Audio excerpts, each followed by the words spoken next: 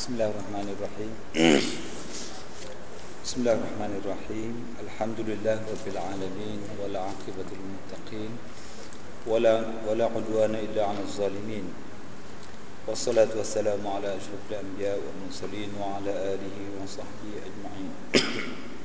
Assalamualaikum warahmatullahi taala wabarakatuh. Yang pertama saya minta maaf, suara saya tak berapa baik. Dan saya ingat malam ni Ustaz Fakhrul yang ganti. Jadi saya ingat malam besok. Tapi tak apa, kebetulan saya ada. Cuma lambat sikit balik sampai. InsyaAllah kita sambung. Kita ada buku muka surat 4. Muka surat 4. Muka surat 5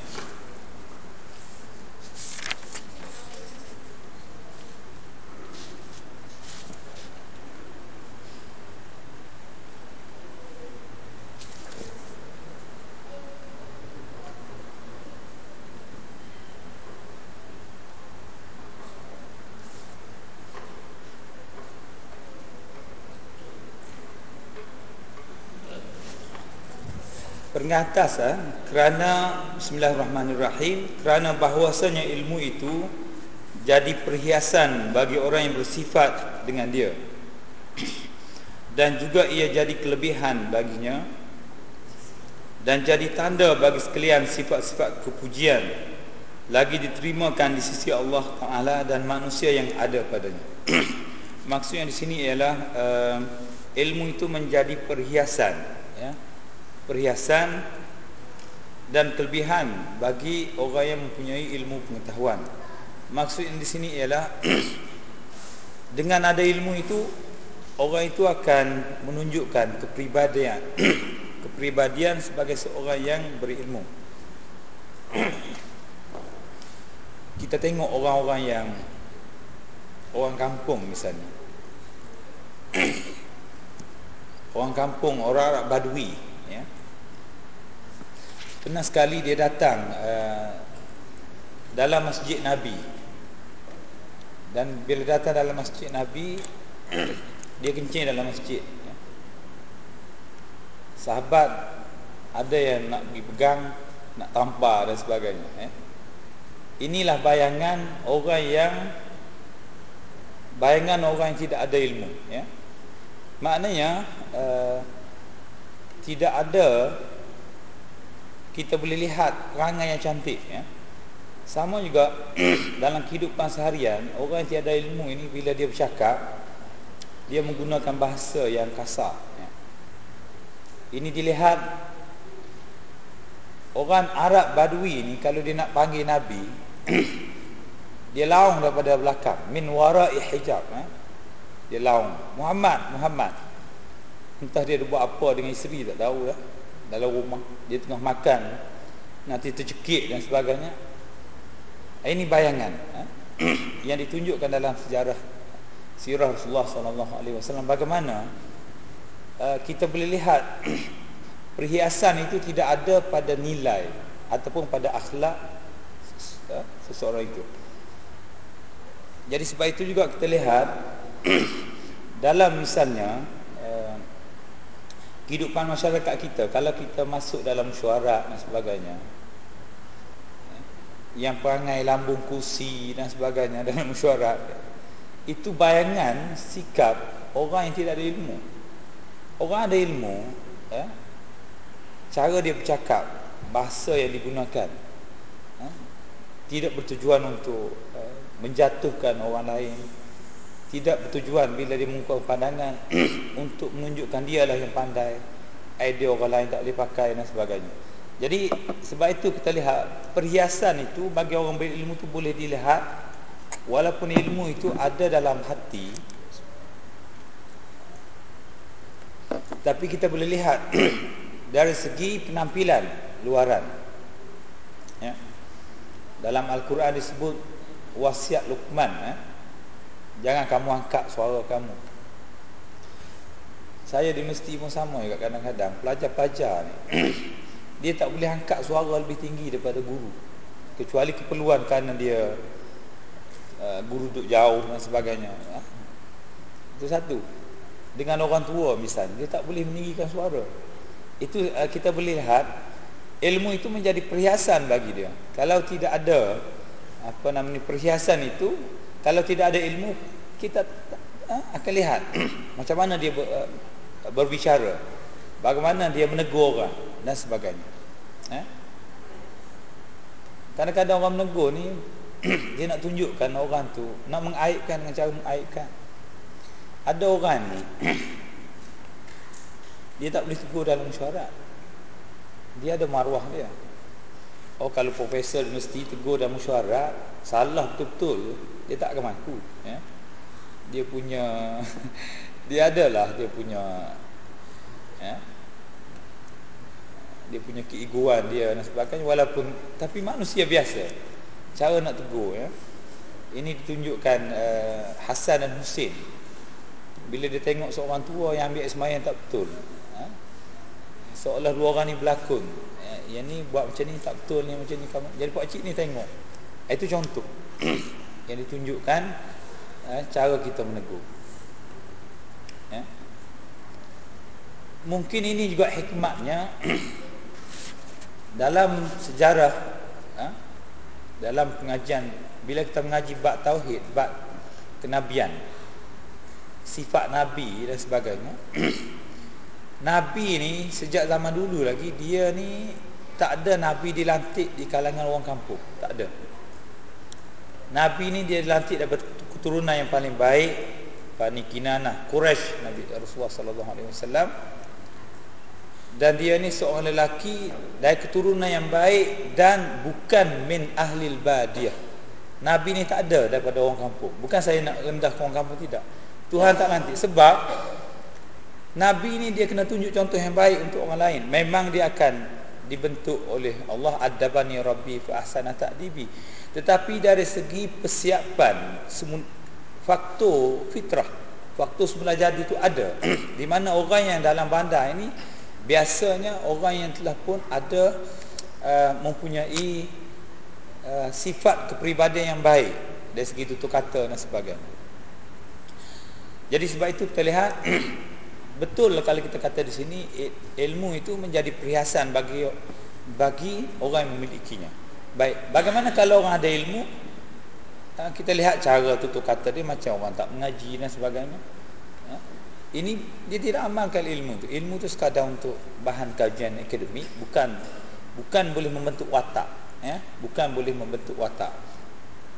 Kalau dalam wasiat Luqman itu dia ajar, wala tamshi fil ardi marha, jangan kamu angkuh berjalan di atas muka bumi ini.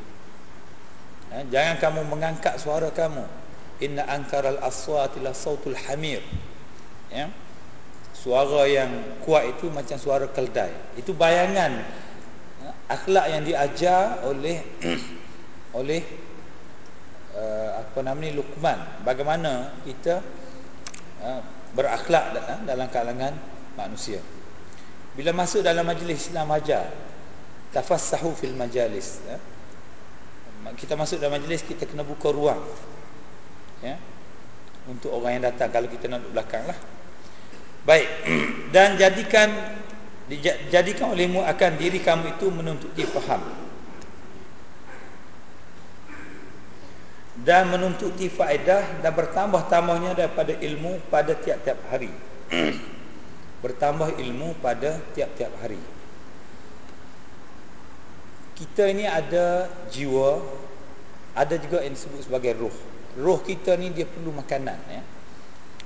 Kalau kita makan, hari ni makan roti canai, esok makan nasi lemak, lusa nak makan nasi kerabu dan sebagainya, roh kita juga dia nak kepelbagaian makanan itu. Jangan kita sekadar berzikir saja. Zikir itu makanan bagi, ini belajar Ustaz Nazri lah. Zikir itu makanan bagi roh. Roh perlukan zikir. Begitu juga roh kita ni perlu juga dia nak kita ni hadir dalam majlis-majlis ilmu. Jadi sebab itu kita kena, ilmu ini kena tambah dari masa ke semasa. Jangan setengah kita ni masuk universiti dah berhenti dah mengaji. Bukan pandai sangat pun. Saya nak beritahu, belajar mesti. Kalau orang mengaji tafsir, saya cakap tu terang lah. Kita ada 30 juzuk. Dia mengaji daripada tahun 1 sampai tahun 4, tak habis 30 juzuk, ya. Mungkin dalam 4 juzuk je. Mana sempat mengaji sekarang ni pakai sistem semesta, bukan mengaji kitab zaman macam ustaz tadi dia mengaji. Ya, saya akut ya. Kalau mengaji macam tu, tapi mengaji sekarang ni terutama sekarang ni saya nak sebutlah, kalau belajar mesti terutama tempat kita ni, saya nak sebut mengaji tafsir, mengaji hadis pakai betul step je, bukan mengaji sahih Bukhari, sahih Muslim. Yang paling dahsyat saya pernah tengok belajar mesti, belajar di tempat saya lah. Masuk dewan periksa, nota tu letak dari tandas, ya. Letak tepi kadang-kadang bawah tu. Nak masuk periksa dia baca tepi dewan tu. Masuk periksa tinggal situ, balik-balik lah. Macam mana nak ada berkat? Ayat Quran letak tempat merata-rata dan sebagainya. Tapi bila ada BA, saya dah ada BA, saya ustaz, saya ustazah, rasa dah cukup, kan ada sijil, ya. Ini masalah kita. Kadang nahu maf'ul bih pun tak kenal, ya. Idhafah dengan na'at pun tukar lagi, ya. Ini masalah. Sebab apa? Sebab tujuan kita itu bukan untuk menguasai. Orang mengaji hadis pun tak sampai, kecuali orang mengaji zaman dahulu, ya. Dia mengaji matan, ijazah dan sebagainya. Yang baru-baru ni bukan, tetapi apa nama ni, mereka dah rasa memadai. Sebab itu pengarang kita ni menyebut bahawasanya ilmu ni perlu ditambah dari masa ke semasa. Saya sebenarnya bila saya mengajar ni, saya sendiri bertambah ilmu, bukan tuan-tuan yang mengaji dengan saya. Kadang-kadang yang saya baru jumpa dalam buku, ya. Dan bila saya mengajar, katakan saya mengajar buku ni 2 tahun akan datang, ataupun saya mengajar bab ni dalam masjid ni, katakan saya mengajar bab ni di masjid yang lain, huraian saya di sana lebih baik daripada yang di sini. Sebab saya dah tambah, bila saya baca sekali, dengan ilmu yang saya dah ada dan sebagainya. Jadi ilmu ni sesuatu cahaya, nur daripada Allah Subhanahu Wa Taala. Kadang-kadang saya dan kawan-kawan saya, kita pergi, orang jemput forum dan sebagainya, orang tanya soalan, kita tak tahu jawapan. Tuhan bagi ilham nak jawab, bolehlah jawab. Kalau tidak sepenuhnya orang berpuas hati dengan soalan jawapan kita, tapi sekurang-kurangnya kita boleh beri jawapan. Ini juga yang disebut sebagai cahaya daripada Allah Subhanahu Wa Taala. Jadi bila dikata ilmu ni cahaya, saya dah sebut bahawasanya jiwa itu mesti bersih. Itu dia akan bincang nanti. Kita kena ikhlas. Kita tak boleh belajar ni kerana niatnya nanti kita nak menandingi ada orang alim tentu yang kita nak mengatasi dia. Ini diajar dalam Islam. Jangan lupa daripadanya satu hari jua pun. Orang dulu dia mengaji, dia hafal matan. Saya duk tengok cara menghafal matan ni lebih baik. Dia ada usul fiqh, dia hafal matan ringkas. Nahu dia ada matan dia. Tauhid dia ada matan dia. Bila dia lupa, dia akan baca matan tu, baru dia ingat kaedah-kaedah ilmu tu. Ini berbeza dengan sistem yang ada sekarang ni, ya? Saya baca ulasan Profesor Dr. Ali Jumaat. Orang tanya sekarang ni, orang apa nama ni, kalau mesti dia ada kaedah baru dari segi pengajaran, guna PBL, problem based learning. Ada kaedah guna PowerPoint, guna kaedah itu, ini dan sebagainya. Orang tanya dia macam mana dengan sistem Al-Azhar. Dia kata mengaji ni, dia kata ada guru, ada kitab, ada anak murid, ada silibus. Apa-apa bentuk tidak ada masalah. Yang penting ilmu itu boleh disampaikan, murid faham, itulah dia, berlangsunglah proses pembelajaran tersebut. Kadang-kadang mereka, saya tengok semua universiti ni Azhar, dia agak klasik, tapi dari segi tradisi tu dia masih jaga. Kadang-kadang saya pergi seminar-seminar dan sebagainya, guna PowerPoint tu berpuluh-puluh. Point tak ada, power je. Power pun tak ada, point pun tak ada. Guna PowerPoint, point pun tak ada, power pun tak ada. Ya. Nampak cantik je.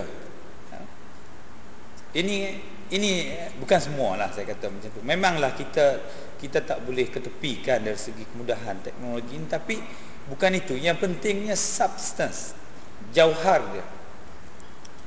Intipati itu yang kita nak sampaikan. Dan bersungguh-sungguh olehmu pada menuntuti akan segala faedah-faedahnya dan manfaat-manfaatnya yang amat banyak itu. Saya baca sejarah Syekh Idris Al-Marbawi. Dia mengaji di Masjid Al-Azhar, Jami' Al-Azhar. Dia mengaji syarah Tirmizi, dia tulis Bahrul Mazi yang 22 jilid. Itu zaman perang dunia tu. Dia pergi pagi, dia pergi mengaji subuh. Lepas subuh tu dalam Masjid Azhar mengaji sahih Tirmizi tu. Balik tu terus dia tulis. Dia tak lupa bersungguhnya. Lepas tu dia cetak tu dia ada dia cetak batu. Sebab tu kita pegang kertas tu dia ada macam, dan dia susun sendiri cetak tu, sin, sabdu dia susun. Bukan pakai cut, paste dan sebagainya. Komputer tak ada macam tu. Itu kegigihan seorang anak Melayu pada tahun 1933. Antara dia boleh tulis. Pernah dapat tokoh Ma'al Hijrah di tempat kita, Syekh Idris Marbawi, pernah dapat anugerah kehormat daripada UKM, orang Perak. Saya pernah tanya anak saudara dia, apa amalan dia? Dia pesan setiap hari kena baca Asmaul Husna. Kalau tuan nak buat baca. Dia pesan kena baca Al-Asmaul Husna. Kita betul state lah, kalau kita hafal baca. Itu kekuatan dia pesan. Tuan-tuan nak buat. Jadi saya nak tekan di sinilah kesungguhan. Kalau dalam wasiat Imam Syafi'i itu dalam buku kita ni ada, saya rasa. Kalau yang Jawi tu ada, yang ni saya pasti ada tak. Ada beberapa syarat, antaranya ialah tulu zaman, kesungguhan, ya. Baik. Sebab apa dia minta dan bersungguh-sungguh olehmu pada menuntut dia akan segala faedahnya dan manfaatnya yang amat banyak itu. Seperti bersungguh-sungguh kamu pada berenang di dalam lautan yang amat dalam dan luas. Karena bahawasanya faedah-faedah ilmu itu amat banyak sehingga tiada kuasa menghabisi akan dia oleh anak Adam. Seperti tiada kuasa ia berenang dan mengharungi di dalam sekalian laut-laut yang dalam-dalam dan yang luas-luas itu. Kerana bahawasanya penghulu kita Nabi Muhammad sallallahu alaihi wasallam yang terlebih afdal daripada sekalian nabi-nabi berkata ia dalam doanya, Rabbi zidni ilma. Wahai Tuhan, tambahkanlah saya ilmu. Rabbi zidni ilma. Wahai Tuhan, tambahkanlah ilmu. Jadi kita jangan berdoa saja mengaji tak. Orang buat kuliah tak mari duduk doa saja tambah ilmu, tak jadi. Doa ini sebenarnya supaya Tuhan bagi kita ni ada keinginan nak mengaji, nak belajar. Orang kata, Ustaz tak boleh mengaji, Ustaz saya banyak kerja. Sebab apa? Saya tanya, saya kata mengaji ni bukan kerja ke? Mengaji ni satu kerja, ya. Kena tak, dan dari hidup kita belajar ni satu daripada dari kerja hidup kita. Kita alhamdulillah tadi ada orang mengajar tasawuf, ya. Kita dalam masjid kita ni ada mengajar fiqh, Ustaz Nazri mengajar hadis. Kita nak semua silibus tu ada.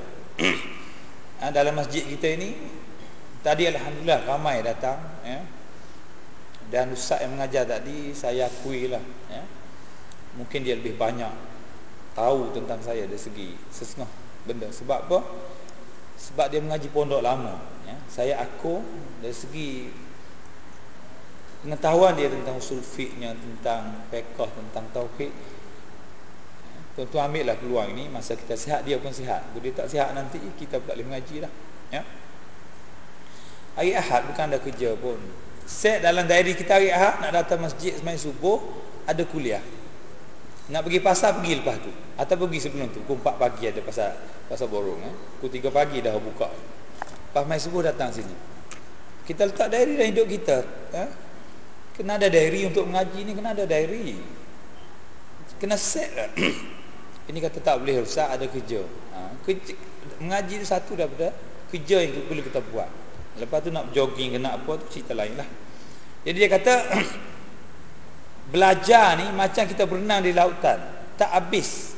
Maknanya dalam ayat Al-Quran sebut, kalaulah lautan ini dijadikan tinta ataupun dakwah untuk menulis ilmu Allah Subhanahu Wa Taala itu, saya tak akan habis kamu gunakan dakwah itu untuk menulis kalimah atau ilmu Allah Subhanahu Wa Taala. Saya nak sebut bahawasanya mengaji ni dia satu nikmat sebenarnya. Sebab apa? Ilmu tu cahaya. Bila semakin banyak cahaya tu masuk dalam hati kita, maka kita akan menjadi semakin terang hati kita. Tak adalah cepat sangat nak naik darah dan sebagainya dengan orang dan sebagainya. Ini sebenarnya kita belajar ni, kita membesarkan cahaya dalam hati kita. Membesarkan cahaya dalam hati sanubari kita. Bila cahaya iman, cahaya ilmu itu menguasai hati. Sebab apa? Hati ni penting. Nabi kata ala inna fil jasadi mudghah. Dalam diri kamu tu ada satu mudghah. Iza saluhat saluhal jasadu kullu. Bila baik, baiklah jasad semuanya. Bila buruk, buruklah jasad semuanya. Perangai tak baik yang lahir dalam syarikat ini, tak kiralah apa perangai, apa jenis perangai, rompak, sambung, mengintai nak darah orang dan sebagainya, SMS, fitnah dan sebagainya, dia mula di sini. Kalau di sini rosak, di luar rosak. Kita nak betulkan perangai ni, dia kena betul dalam dulu. Dia kena betul hati. Sebab hati ni raja. Dia menguasai seluruh anggota kita. Tangan kita ni, dia ikut hati kita. Hati yang akan memberi arahan. Kamu tampar dia, pergi tampar lah orang tu, tumbuk dia, buat soal layang, contoh yang ada. Kita bergunalah. Jadi sebab itu hati ni perlu kita jaga dan perlu kita isikan sesuatu yang boleh memberi panduan kepada dia. Jadi antaranya ialah bila kita belajar itu, dia membesarkan, menguatkan cahaya, dan dengan cahaya itu kita boleh menjadi panduan. Kalau lampu ini, ni dia ada megawatt apa semua kan. Dengan ada cahaya ni saya nampak. Tapi dia boleh ditambahkan lagi cahaya ni. Dia boleh dikuatkan. Power dia ada 5 watt, 10 watt ditambahkan lagi. Jadi bila cahaya ni lagi kuat, saya akan lagi terang nampak apa yang saya baca. Sama juga dengan ilmu kita ni. Bila lagi bercahaya dalam ini, maka di situ kita akan lagi terang untuk kita tengok jalan dalam hidup kita. Jadi kita akan mengelak kau syubhat, apatah lagi kau yang haram dan sebagainya. Jadi inilah menjadi panduan kita. Ini kadang-kadang pergi 100 km klaim 200 km. Orang tak cek borang klaim kita. Tapi inilah yang mengawal kita. Memang orang tak tahu, tapi ini malaikat catat. Ini kita mengaji lah tu, kan? Nak guna telefon pejabat untuk kerja peribadi, bisnes, kerana bill free di pejabat. Hati kata tak boleh. Ini bukan bab berkaitan dengan kerja pejabat, ini kerja peribadi. Tak boleh guna telefon sendiri, kan? Jadi saya nak maksudkan bahawasanya bila hati ni kuat, dia akan menguasai seluruh anggota badan kita. Padahal Nabi kita itu bersifat ia dengan sekalian ilmu orang-orang yang dahulu kala dan orang-orang yang terkemudian. Muhammad ini, Nabi Muhammad ini sallallahu alaihi wasallam, dia ni orang paling alim dah. Tapi dia lagi minta supaya Tuhan tambah ilmu untuk dia. Sebab apa Nabi minta? Satunya Nabi tahu ilmu Allah ini, walaupun dia dah banyak tahu tentang ilmu Allah, tapi dia tahu ilmu Allah tu masih banyak, yang belum diberikan kepadanya. Inilah Rasulullah sallallahu alaihi wasallam. Rasul ini orang yang paling afdal, orang paling mulia makhluk di bumi dan makhluk di langit. Dia paling mulia berbanding Rasul-Rasul 25 orang yang lain. Tapi kenapa Rasulullah, ada satu hadis Rasulullah larang, jangan kamu lebihkan saya dengan orang lain.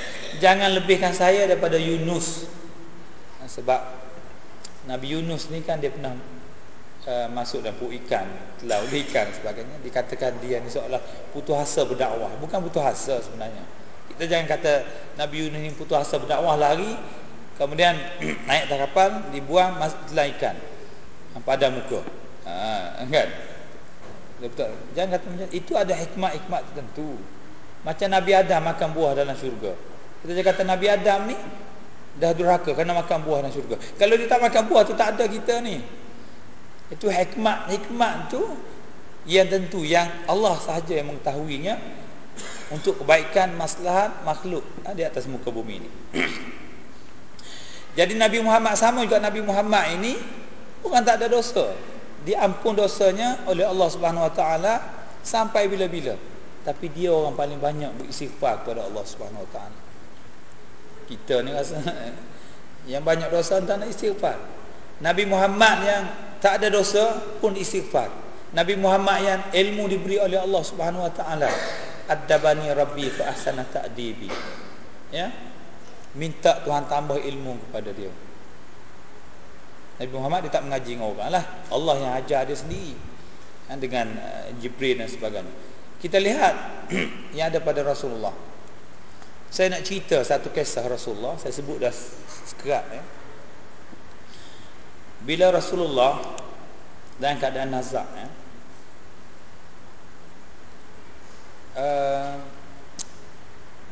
dia dari segi fizikal dia dah tak berkuat, dia lemah.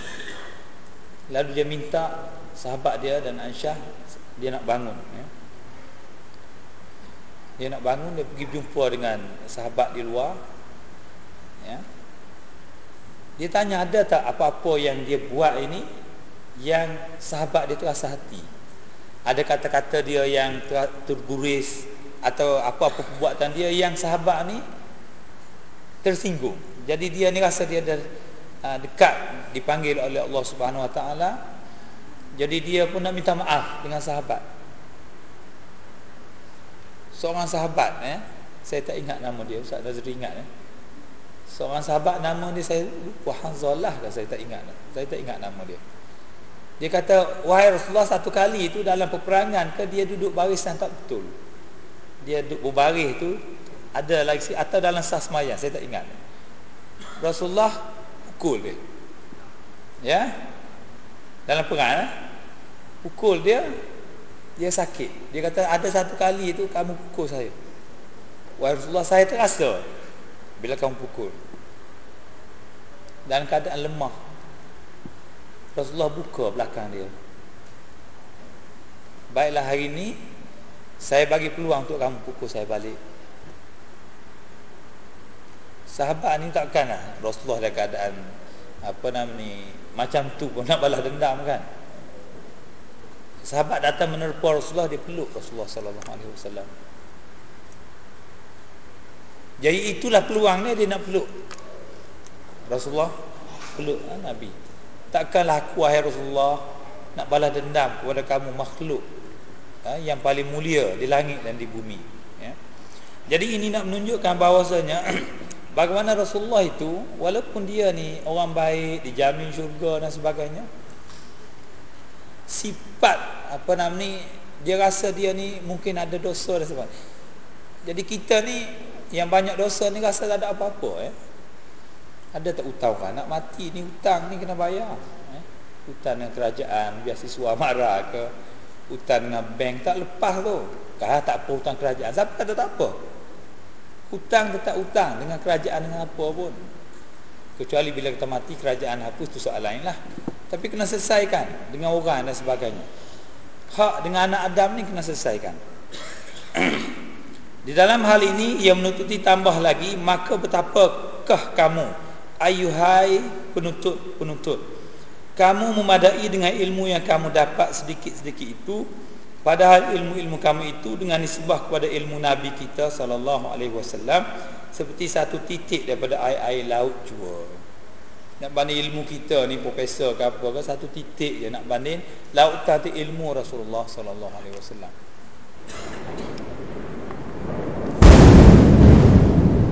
Ini buku ni berkaitan dengan falsafah ilmu.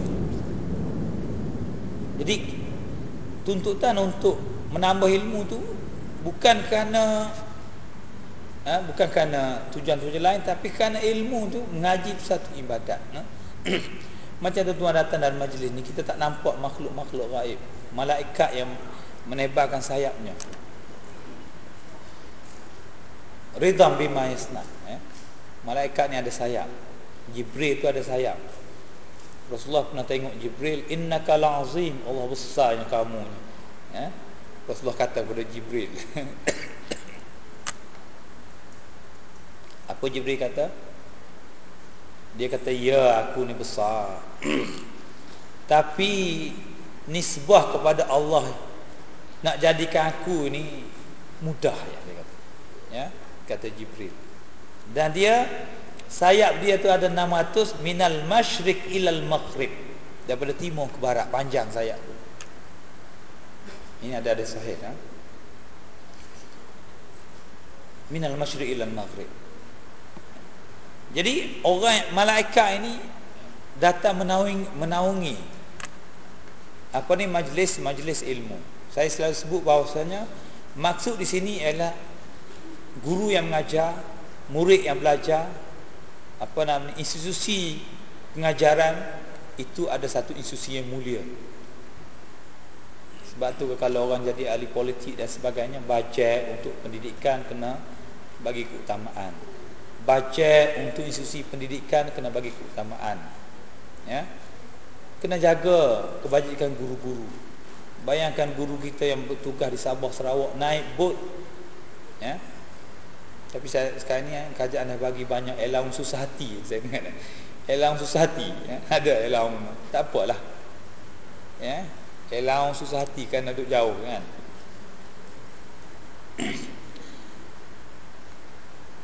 Jadi ini menunjukkan kemuliaan ilmu pengetahuan. Saya selalu sebut bahawasanya bila kita mengaji ni jangan pilih guru. Saya cukup anti ustaz yang mengajar sekadar nak melawak, kadang-kadang mencarut. Itu sebenarnya bertentangan. Sikit-sikit tak apalah nak bergurau. Macam tadi ustaz tadi dia kata ilmu tentang madu kena tahu, tapi bukan ilmu bermadu, dia kata. Sikit-sikit tu tak apalah, takut orang mengantuk. Tapi kadang-kadang cerita pasal dalam kain tu lebih-lebih. Saya pun jadi macam satu. Sama juga kerana ustazah yang bagi kuliah ni kadang make up tu lebih pada artis. Masya Allah. Saya kata ini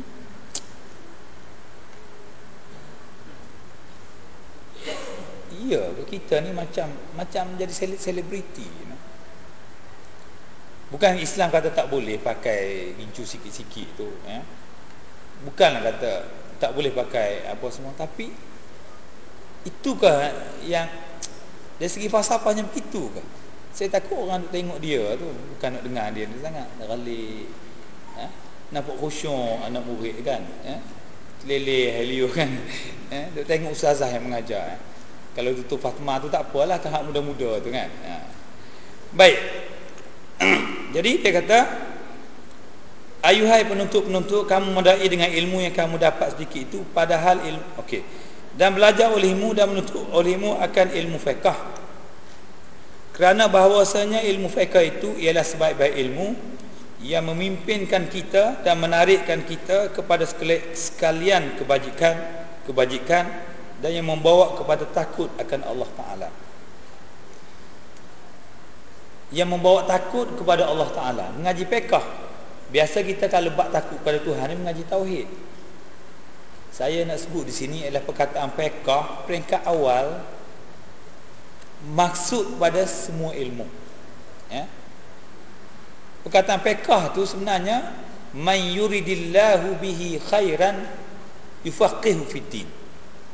Itu dalam kitab fiqh dan sebagainya. Siapa yang Allah nak bagi kebaikan kepada dia, yufaqihu fid din. Tuhan bagi faham tentang urusan agama. Jadi perkataan fiqh ini asalnya maksud fiqh tu faham agama. Faham agama.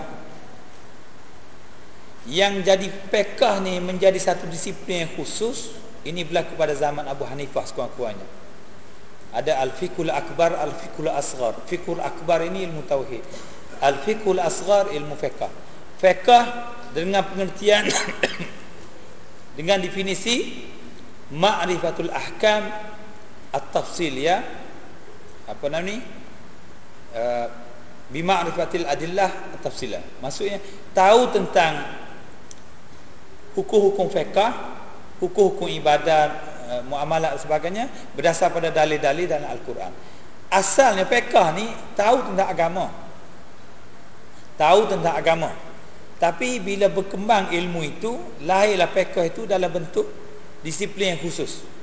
Ada pertamanya bahagian ibadat. Kemudian bahagian ibadat, bahagian munakahat, bahagian at'imah wal ashribah. Kemudian dalam bahagian muamalat dan sebagainya. Asalnya perkataan fiqh itu merujuk pada tahu dan faham perkara berkaitan dengan agama. Jadi sebab apa kita mengaji fiqh ini boleh menekatkan orang itu dengan takut pada Allah Subhanahu Wa Taala. Peringkat awal fiqh ni, orang mengaji fiqh dengan tauhid ni sekaligus. Yang jadi masalah bila fiqh tu menjadi satu disiplin yang khusus, orang mengaji fiqh ni tak ada kaitan dengan tasawuf, tak ada kaitan dengan tauhid. Ini Imam Ghazali tulis dalam kitab Ihya Ulumuddin. Bagaimana orang mengajar cara kau batas sembahyang, cara yang batal wuduk dan sebagainya. Kalau kita sembahyang pakai pakaian yang bersih, ambil wuduk, hadap kiblat, niat, sah sembahyang bukan? Kata Imam Ghazali, mungkin orang ni sembahyang, awal sembahyang dia khayal nak pergi rumah tunang dia besok, nak pakai baju mana, nak pakai kereta apa, nak telefon dulu, nak janji jumpa dengan siapa, pukul berapa, apa semua ni. Sampailah habis tu, dia duk fikir apa yang dia nak pergi esok. Nak baju apa nak pakai, nak ajak kawan siapa, kan? Kalau jumpa sana nak cakap apa dengan bakal mak mentua, nak tanya mah kahwin berapa, bila agak-agak kita nak buat ni, nak tunang ke, tak payah tunang ke. Tu dalam semayang. Saya nak tanya, sah tak semayang? Sah semayang. Baca bismillah apa semua sah semayang. Tapi ada pahala tak semayang tu? Tak ada pahala. Sebab dia lalai dalam semayang. Sah semayang. Dari segi faqih, dari segi ulama fiqh selesai. Orang tasawuf tak sah semayang macam tu. Sebab itu dalam fiqh ni kena ada juga unsur rahsia ibadat, Imam Ghazali sebut. Falsafah ibadat. Semayang tu bukan soal ini saja, tapi ada soal puasa. Kita tak makan, tidak bersama isteri, tapi kita buat, tengok benda melalaikan dan sebagainya. Sah tak puasa? Sah, tapi tak ada apa. Kita bimbang akhirat nanti, beritahu, tunjuk pada Allah ini ibadat saya tu, Tuhan campak macam tu, macam kain buruk je. Itu kita bimbang. Jadi sebab itu pengajian fiqh dia mengaji soal hudud. Orang mencuri, berapa kadar curi, dia curi tu, potong tangan. Tapi dia tak mengaji kenapa orang tu mencuri, bagaimana nak elok orang tu daripada mencuri. Ini tak ada dalam ilmu fiqh. Itu saya kata kepada kawan-kawan. Orang yang buka peguam syar'i ni, buka syarikat guaman dan sebagainya, saya kata kalau orang yang baik, kuat akhlaknya, akidahnya, syarikat guaman, peguam syar'i ni tutup kedai. Tak ada orang nak bercerai, tak ada orang nak bergaduh. Bercerai pun cerai elok. Dia tak boleh cari makan. Sebab apa? Sebab orang kalau bercerai dengan cara yang baik, orang bagi nafkah, bagi hak hadanah yang sepatutnya dan sebagainya. Ya. Oh ya kan. Kita nak azan dulu. Azan sekejap.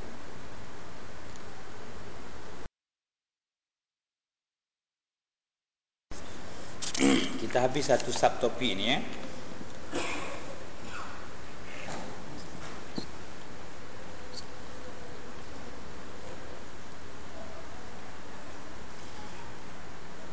Di Dia kata, dan belajar olehmu dan menuntut olehmu akan ilmu fiqh, kerana bahawasanya ilmu fiqh itu ialah sebaik-baik ilmu yang memimpinkan kita dan menarikkan kita kepada sekalian kebajikan-kebajikan dan yang membawa kepada takut akan Allah Subhanahu Wa Taala. Jadi dengan kita mengaji fiqh inilah kita tahu kelebihan sembahyang jemaah. Kita tahu tentang kelebihan-kelebihan ibadat yang lain, solat malam dan sebagainya.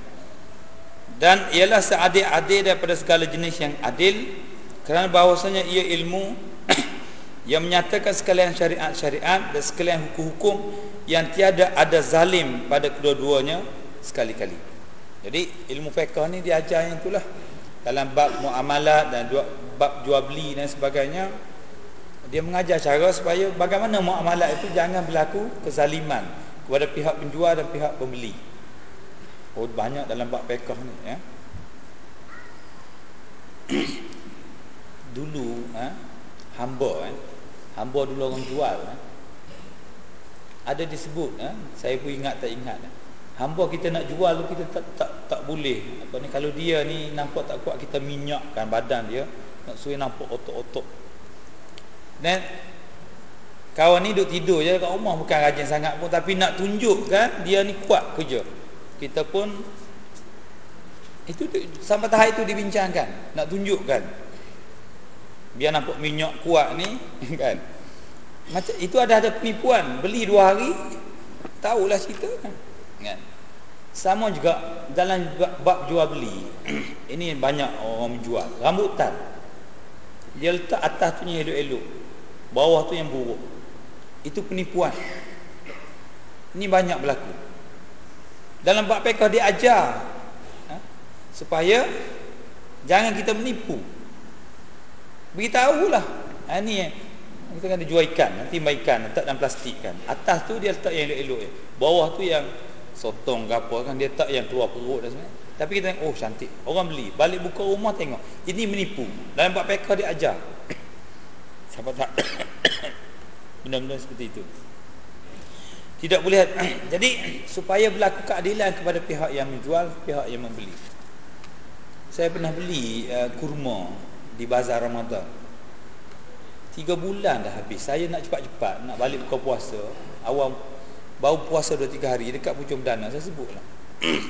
Beli kurma, balik tu dah 3 bulan dah habis tarikh lupus. Ya, sama ada dia tak tahu siapa. Kenapa kita jual? Kita tahu dah benda ni buruk dan sebagainya. Ini satu penipuan. Kita sakit hati dan sebagainya, dan dia boleh menyebabkan permusuhan. Saya tak apalah, kalau orang lain, orang tak ada duit, esok dia pergi cari. Tunjuk ni, ambil. Jual apa benda macam ni. Kan? Bergaduh. Ilmu fiqh ni nak ajar supaya jangan bergaduh, jangan apa, elok dan sebagainya. Itu semuanya diajar dalam ilmu fiqh. Tidak ada kezaliman.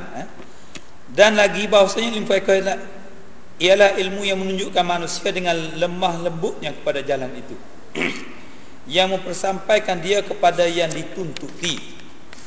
Dan iaitu apa yang kita tuntut itu kemenangan dan mencapaikan dengan bahagia yang berkekalan, yang ialah sampai kepada rahmat Allah dan lemah lembutnya dan ampuninya. Dalam bab kahwin, orang asli tak mengaji fiqh pun kahwin ramai anak pada kita kan. Naik motosikal tu 3-4 di belakang. Boleh tahan? Dia kata tak boleh minta maaf cik, tak muat dah saya ni. Dia ingat polis tu nak naik atas motor dia kan. Ya. Jadi dia tak mengaji bab fiqh pun, tak mengaji parenting skill kan. Boleh beranak pinak juga kan. Jadi Islam mengajar nak tunang ada cara dia. Kena buat kenduri. Itu sunat buat kenduri. Tujuan apa? Dia ajar satu-satu. Sampai masuk kena sembahyang sunat dan sebagainya. So dia ajar satu-satu. Nak dekat isteri ada doa yang dia ajarnya. Dapat anak ada doanya. Kalau bercerai macam mana segi hartanah, satu-satu dia ajar dalam Islam. Sebab apa tu? Nak mengelak daripada supaya nak memastikan manusia itu bahagia hidup. Apa namanya? melayari bahtera perkahwinan. Dia bukan kahwin, bukan soal hubungan seks, bukan setakat itu, bukan. Kalau yang itu tak payah ajar lah, ya. Semua yang diajar. Kalau yang berpoligami pula diajar, kena adil dari segi giliran dan sebagainya. Jadi semua ini tujuannya adalah untuk kita mencapai bahagia dan kesenangan dalam hidup. Yang berkaitan yang ialah sampai kepada rahmat Allah dan lemah lembutnya dan ampuninya. Dan ialah juga boleh diserupakan dengan kota yang menahani dan melepaskan yang menuntutnya, dan belajarnya daripada sekalian kesusahan dan bala-bala yang masuk di dalam jumlahnya jahil dengan suruhan-suruhan Allah Ta'ala dan tegahan-tegahannya. Kerana bahawasanya jahil dengan kedua-duanya itu sebesar-besar kesusahan dan bala-bala seperti barang yang tiada tersembunyi. Maknanya kita mengaji fiqh ni macam kota yang menahan daripada bala. Sebab apa digunakan perumpamaan kota? Sebab kota zaman dulu dia boleh menahan daripada musuh untuk masuk dalam tu. Jadi ilmu ini, dengan ada ilmu itu, dia boleh menjadi satu benteng daripada berlakunya pergaduhan, berlakunya perbalahan dalam masyarakat. Dia ilmu fiqh ni ilmu yang mengatur supaya urusan sosial itu berjalan dengan cara yang murni, tidak ada perbadahan dan sebagainya. Jadi kalau kita kita tak tahu ilmu fiqh ni, kita menggunakan bala lah. Dia bergaduh. Saya nak tanya, sebab apa Islam suruh kalau hutang piutang ni kena tulis? Ada ayat dan Quran, ayat paling panjang sekali. Ya ayyuhallazina amanu iza tadayantum bidainin ila ajalin musamma faktubuh falyaktub bainakum katibun bil adl wala ya'ba katibun ayyak apa ni? Saya tak ingatlah. Ayat tu paling panjang. Satu ayat panjang je. Kenapa kena tulis? Inilah yang bank buat sekarang ni, perjanjian. Nak buat loan bank sign. Kalau tak tulis, saya rasa 500 saya pinjam itu. Tak, 5,000, 500, 5,000, 500. Kenapa numbuk sebiji? Iyalah 5,000. Kan? Ini masalah. Kenapa perlu ada tulis? Islam ajar tu. Bukan manusia fikir-fikir. Kena ada tulis, ada tanda tangan. Dan tulis saksi tu. Saksi tu saksi orang yang boleh dipercayai. Sebab apa? Nak menjamin supaya jangan berlakunya pergaduhan. Kerana bahawasanya satu orang yang pandai dan alim pada ilmu fiqh lagi yang warak. Tengok. Kenapa dia kata orang ahli fiqh lagi warak? Ini menunjukkan bahawa ilmu fiqh tak boleh dikesampingkan dengan ilmu tasawuf. Nak mengaji fiqh, mengaji tasawuf. Mengaji fiqh, mengaji tasawuf. Ya? Okey. Kalau tuan-tuan ada syarikat buat batu bata, orang nak buat rumah. Kan? Nak buat rumah lah. Nak buat rumah, tuan-tuan ada beli batu bata. Ada seorang pembeli, kita tahu dia ni akan buat rumah pelacuran. Kita tak boleh jual kepada dia. Haram. Walaupun asalnya kalau mengaji fiqh tak apa, sah tak jual beli, sah. Tapi kalau tahu dia ni nak buat rumah pelacuran, tak boleh. Itu ulama bincangkan. Kalau kita ada kayu nak jual kepada orang, kita tahu dia nak buat gitar, itu dibincangkan banyak dalam bab fiqh.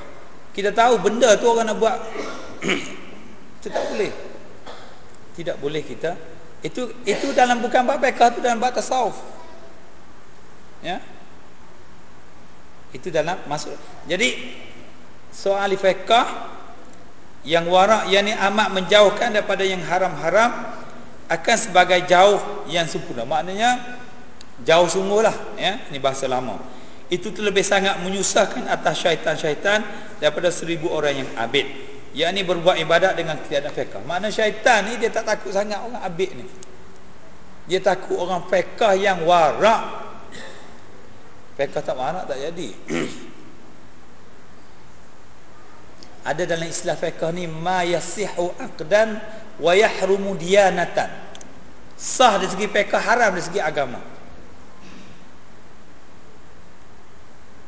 Sah dari segi fiqh, haram dari segi agama.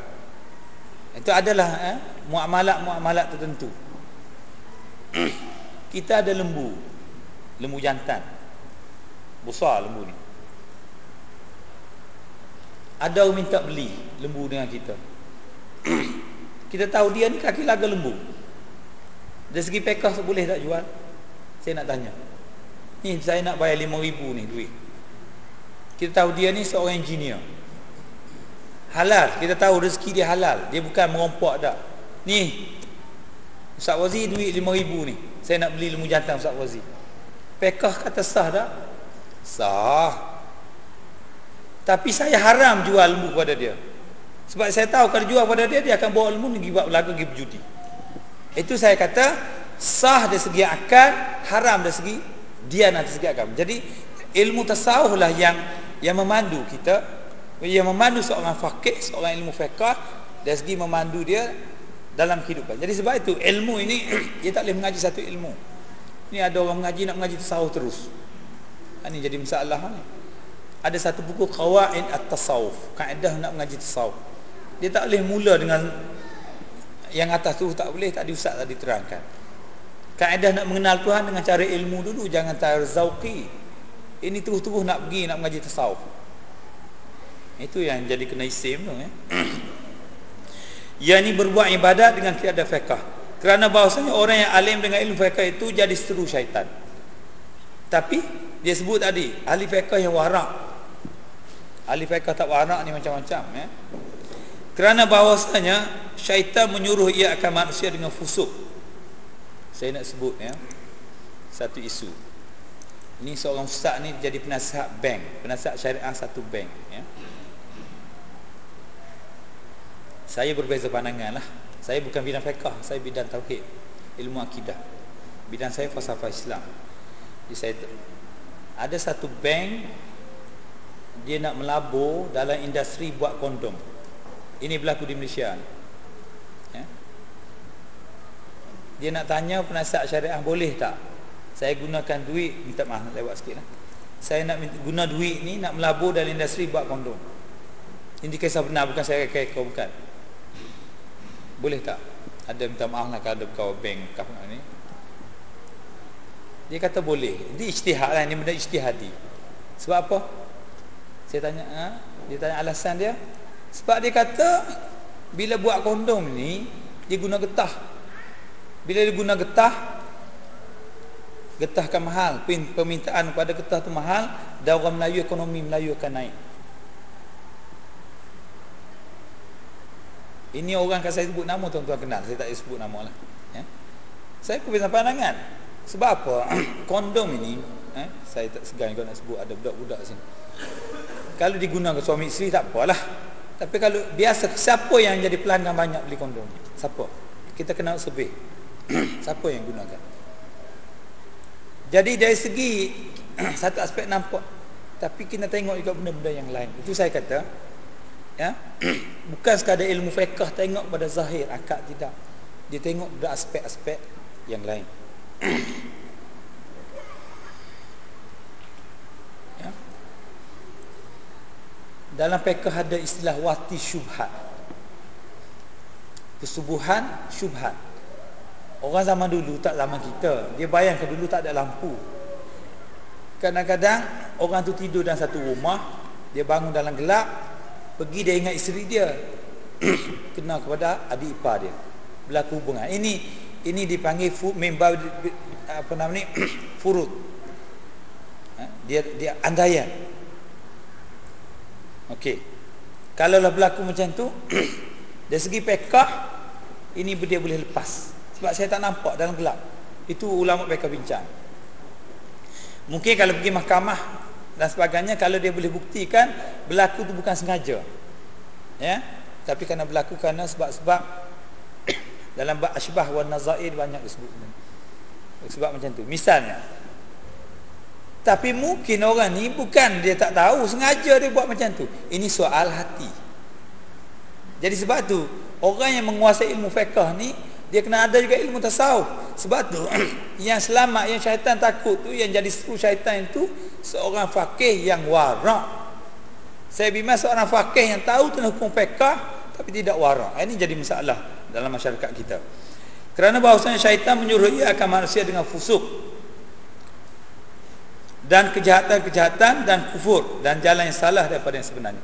Fasik ini buat sesuatu itu halangan. Tak tutup aurat, ini fasik. Tak semayang, fasik.